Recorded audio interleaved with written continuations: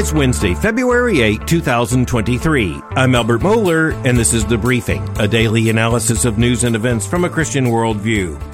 Up first, we continue to pray for the people in Turkey and Syria affected by the massive earthquake, and even as we were looking at that, we'll be tracking that issue in days ahead, even as we pray for those whose lives are so affected. And I also just want to say that I will make comments concerning President Biden's State of the Union address on tomorrow's edition of The Briefing, just as a matter of timing.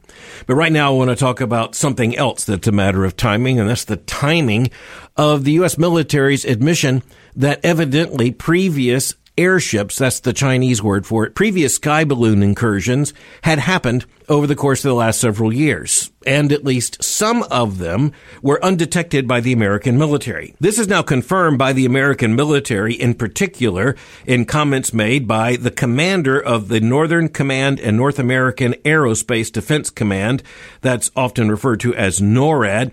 General Glenn Van Herk made the comment, quote, "I will tell you that we did not detect those threats, and that's a domain awareness gap that we have to figure out."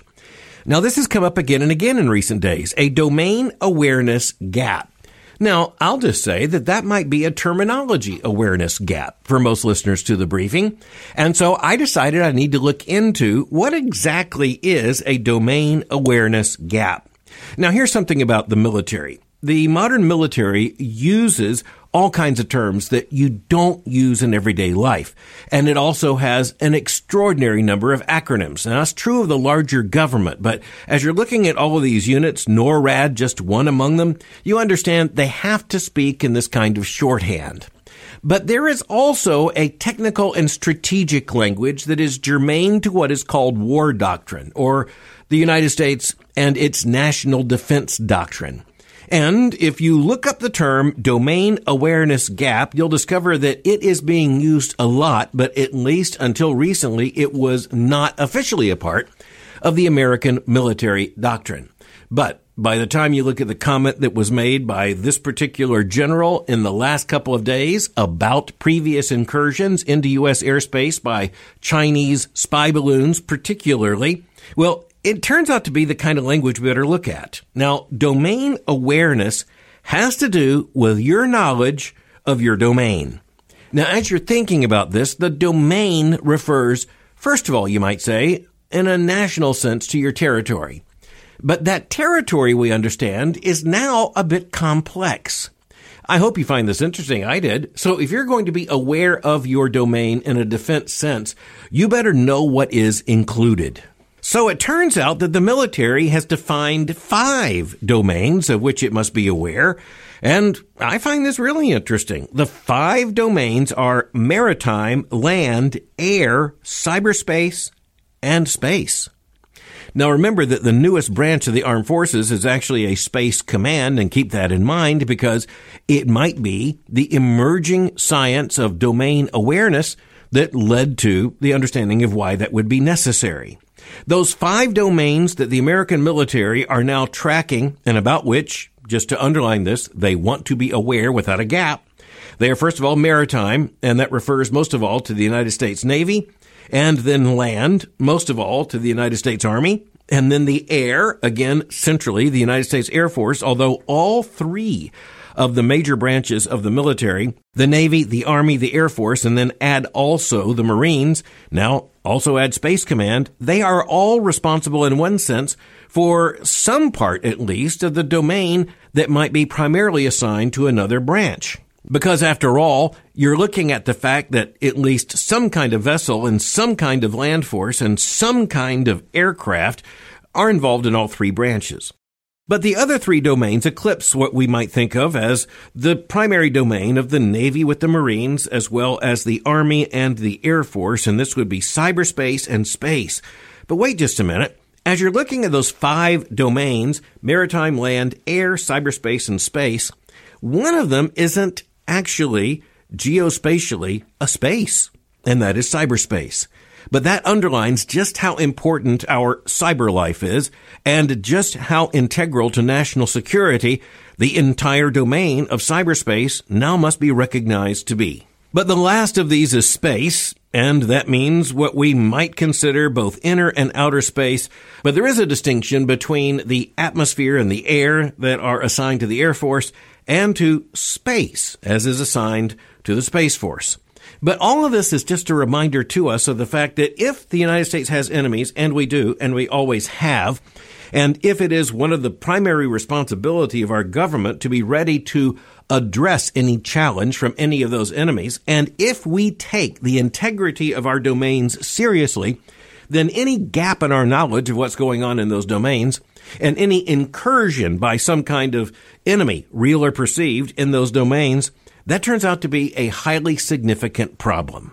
But it's also true that as you are thinking about this kind of military language, which is important both in strategy and in tactics, it's a reminder that there's a bleed over from military to civilian life. As you are looking at challenges to leadership, as you are looking at your own responsibility, it turns out that one of the questions we need to ask is, what are the domains of your responsibility, of my responsibility? And are there gaps in our awareness within those arenas of responsibility? If the United States military has now had to admit that it was unaware of previous incursions, or at least did not recognize them for what they were, if it's defined as a domain awareness gap, then all of us had better be asking some questions. What are the gaps in our own awareness, given the areas of our own responsibility? By the way, I really do appreciate the military's use of language, even when it is hard to follow. A document on domain awareness by Chief Warrant Officer 4 Robert M. Ryder of the U.S. Army Reserve includes this statement, quote, "Domain awareness and domain awareness superiority are the intelligence-related concepts supporting information advantage that include kinetic and non-kinetic targeting of our adversary's ability to also achieve domain awareness superiority." End quote. Now, I guess you might say that's a very technical military language description of what comes down to the responsibility to know what you need to know before your enemy knows what you need to know and then knows what you should know, but might not know, but had better know if you're going to have domain awareness superiority. And I guess we better. Well, as Christians, we need to recognize that at least one essential part of our domain awareness must be an awareness of what's going on morally and culturally all around us. And for this reason, on the issue of the sanctity of human life, we need to look at two developments, one in particular coming from the state of Minnesota.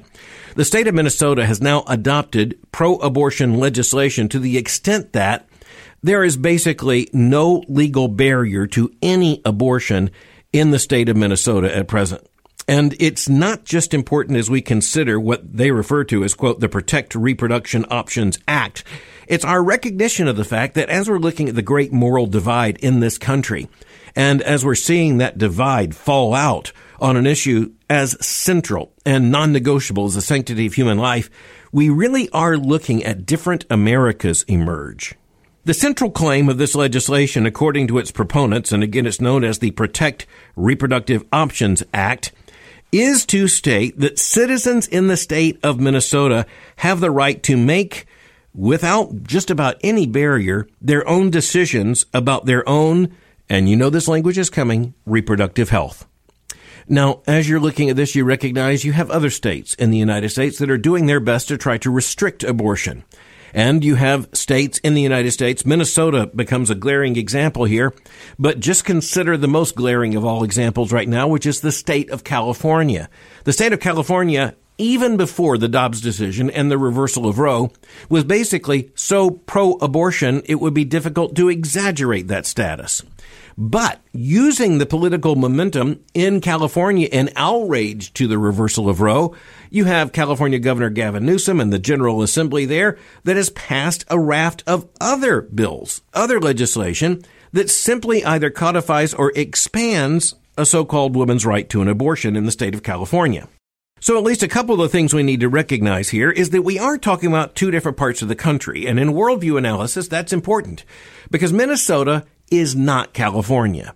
It's not a coastal state with a coastal culture. It is not like California in some other respects, but it is important to recognize that there is a very strong liberal tradition in a state like Minnesota that had a lot to do with the agrarian movement in the 19th and early 20th centuries, and of course the influence of the Democratic Party throughout many of the decades of the 20th century. It's also interesting that a distinction is being made in the media between what has taken place now in Minnesota and what had already been taking place in a state like California. In California, statutory issues related to abortion have been passed since Dobbs, but we are told that Minnesota is the first state since the Dobbs decision to actually address a so-called right to abortion, even using the rights language. And that will be legally significant. It's also morally significant, as we understand. It's also interesting to note that California is messaging very clearly the fact that it's not just seeking in every way to expand abortion rights, or they would say to protect a woman's reproductive health decisions. But then again, in California, increasingly as elsewhere, given the transgender revolution, it's people who are pregnant more than it is women. But nonetheless, just leaving that aside for a moment, it's really interesting to note the extent to which California political leaders are actually inviting other states to follow California's example, even looking at the expanded California legislation and borrowing the very language and structure of that California legislation in their own states. Once again, you see that great moral divide in the United States. You have pro-life states saying, look, here is pro-life legislation. It works. It passes constitutional muster. You should, in your state, adopt the same restrictions on abortion. And then you have on the other side the state of California and, to an extent, states like New Jersey and Illinois and New York and, yes, now Minnesota, who are saying, follow our example in the opposite extreme. One of the issues in California, by the way, is the state legislature's insistence, this is actually by the action of the legislature, that student health centers in California state universities must carry abortion pills and make them accessible to young women. This is just another example of the fact that the culture of death, in its absolute insistence on the centrality of abortion to the entire liberal progressive worldview these days, actually wants to bring the technology of destroying life in the womb as close to people as it possibly can. But at this point, I want to shift to a different issue, and I want to tie it to what we discussed on the briefing yesterday, and that was the satanic worship segment that took place in the Grammy Awards on Sunday night. I discussed that on the briefing yesterday. I also discussed that one interesting question, one troubling question out of all of that, is who would have been a corporate sponsor for that? And then once again, I'll just simply say it was open satanic worship, the open worship of Satan, put to music and highly sexualized, connected to the transgender revolution. So what major American corporation would put its money behind that? The answer was Pfizer Pharmaceuticals. And Pfizer also comes up in a very different issue. And it comes up in a discussion about a reconsideration of the vaccine related to COVID-19, all of them in one sense, but the Pfizer vaccine in particular.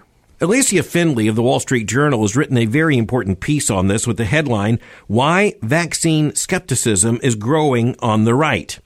Now, some of this has been driven by social media. Some of it has been driven by media personalities.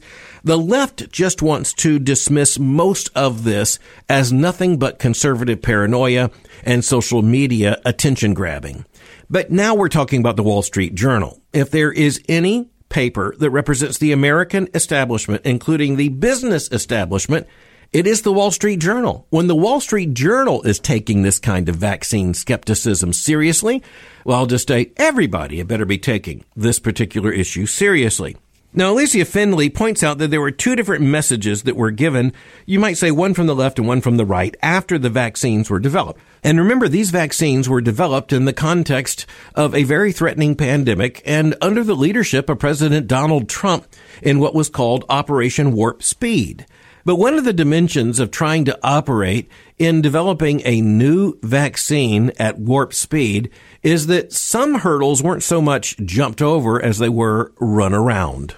Alicia Findley points out that coming from a conservative governor like Ron DeSantis, the messaging back when the vaccines were rolled out was this, quote, I think the messaging should be get a vaccine because it's good for you. To do it, it works. You're not going to have to be doing anything abnormal. You can live your life. On the other hand, public health officials of the Biden administration, well, they were messaging differently. Quote, vaccines are safe and effective, period. Those who don't trust us should shut up, period, end quote. Now, I think the columnist is really onto something here. We are talking about two different approaches to the vaccine. And over time, those two different approaches would become two rival approaches, very clearly. Speaking of the approach that she summarized from the Biden administration, Alicia Finley writes, quote, "This contempt for the laity helps explain why vaccine skepticism is growing on the political right. Some of the skepticism, she says, is misguided. In the early months of the pandemic, thousands were dying daily from COVID. There was a political imperative to roll out the vaccines as soon as it became clear they could prevent severe illness. But, she writes, public health authorities have since fueled distrust by overselling the benefits of vaccines, pushing them on children who are at low risk for serious illness, mandating shots while playing down potential side effects, and smearing those who raise concerns as spreading misinformation." Now, I'll just state that I have taken a side on this. On behalf of the institution I lead, we sued the Biden administration against the vaccine mandate. And by the way, that vaccine mandate was basically nullified by court decision. And then the issue, at least politically, went away. But here's where you need to understand it will come back. And this is why we need to pay particular attention to this. The article in the Wall Street Journal points to another article that appeared last month in the journal Cell. Dr. Anthony Fauci, who was then, of course, the spokesperson for the Biden administration on the COVID issue. It has a long history in public health and a long history of controversy. Let's be clear about that. This particular article was co-authored by Fauci and two others, and one of the points it seems to make is that there was no way to know at the time exactly how future mutations might or might not be covered by the vaccine that was then available. But the point I want to underline here is that the article makes clear that there was a concerted public and indeed governmental effort just to try to tell the American people not to think about their questions related to the vaccine, but just to get vaccinated as a patriotic duty.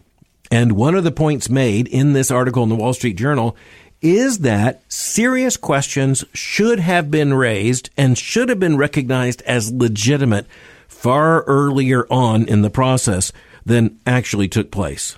I think the very responsible point being made here by the Wall Street Journal is summarized in this article that concludes this way, quote, "Authorities no doubt worry that alerting the public to potential safety risks could discourage vaccination, but their lack of transparency and dismissal of critics fuels the distrust in vaccines. Information about potential side effects is inevitably emerging in viral videos and Twitter threads." Alicia Finley summarizes, quote, "It would be better for Americans to hear it from their government," end quote. Yes, honesty from our government and treating American citizens as responsible, intelligent persons, that would be a good start for our federal government.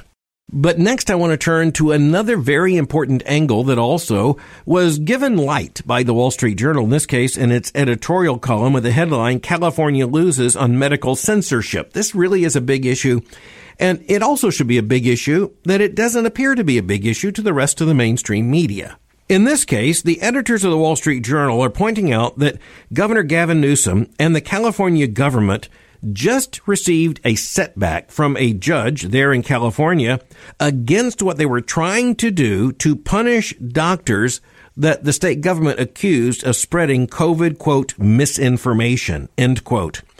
As the editors explain, quote, "Democrats last year passed legislation empowering the state medical board to discipline doctors licensed in the state who, quote, disseminate misinformation or disinformation that contradicts the contemporary scientific consensus or is contrary to the standard of care." The editors wrote then, quote, "The law's goal was to enforce a public health orthodoxy among doctors and silence dissenters," end quote. Now, thankfully, a federal judge, in this case, Judge William Shub, he went on to recognize that if you are actually telling doctors you have to toe a party line, you are violating not only freedom of speech, you are violating the ethical practice of medicine. Who gets to decide what is information and what is misinformation? In a fallen world, this is where the entire American experiment is based upon the understanding that the best way for all of this to settle out is to let rival arguments be made, and then also evaluations on the basis of expertise and knowledge. You would think that medical doctors would rightly be recognized to have more authority to speak to medical issues than, I don't know, someone whose profession has nothing to do with medicine. But it is really chilling in the battle of ideas of our time for us to recognize that the entire category of misinformation, which we as Christians understand is real. We understand there's a distinction between information and misinformation, but we also understand the Orwellian threat here that if there are elites and if there are government bureaucracies that decide what is information and what is misinformation, then you really are looking at a very different form of government than Americans believe ourselves to possess in our constitutional order. If you have elites who are able to say, look, that's misinformation, here's the party line. If you're going to practice medicine, you have got to repeat the party line. You deviate from the party line, then you can be censured or there can be sanctions brought by the medical authorities there in the state. If you are telling doctors you can't say this to your patients based upon your own medical expertise, then we really are looking at the state control of medicine. Or in this case, maybe one step away from the state. The state's passing the legislation, but the authorization of some elite, whether it's a professional association or others, to basically decide what is information and what is misinformation. Now, let me just tell you why the threat of that is so huge. What if the issue here isn't medicine? What if it's theology? What if it is preaching? What if it's the Bible? What if there is some kind of power to say, here's information, here's disinformation? Well, the elites in theological and in moral terms are dramatically more liberal than the other portions of our society. And that is easily documented.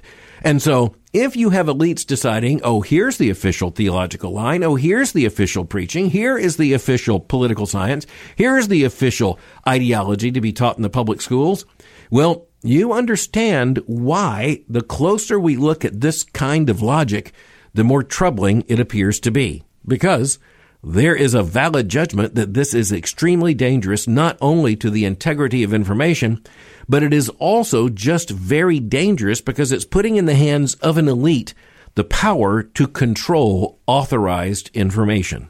But finally, as we're thinking about moral change in the United States, I just want to point to what was not intended to be a major news article by USA Today. I've remarked before that USA Today is turning itself into one of the most liberal journalistic sources imaginable. I just want to point to how vast changes, moral changes, have to have taken place in our society for USA Today to decide that they would put on the front of their life or lifestyle section an article with the headline, Examine Needs in Exclusive Relationship. That's by Sarah Kubrick. Here's how the article begins, quote, monogamy isn't for everyone, but for those who want or need it, becoming exclusive with a dating partner is a big step. I am not going to take the article further, but the point is, it is insinuated in this article that if you are committed to monogamy, it must be because, pathetically enough, you have some kind of psychological or emotional need for it. There's nothing more to it than just a matter of personal choice, and it is just reflective of those who have a need for monogamy and the presumably more psychologically healthy who have no such need. Every once in a while, you look at something like this and you think, most Americans just threw this away. And by the way, that's the right thing to do with this article. But before you throw it away too hastily, just recognize a vast moral change in our landscape had to take place for this kind of article to make sense published anywhere. But in this kind of media real estate, this article tells us that we really are living in a world in which the entire moral universe is being turned upside down. But then again, I'll say that's for reality, for those who have a psychological need for it. Reality, that is. Thanks for listening to The Briefing. For more information, go to my website at albertmohler.com. You can follow me on Twitter by going to twitter.com/Albert Mohler. For information on the Southern Baptist Theological Seminary, go to sbts.edu. For information on Boyce College, just go to boycecollege.com. I'll meet you again tomorrow for The Briefing.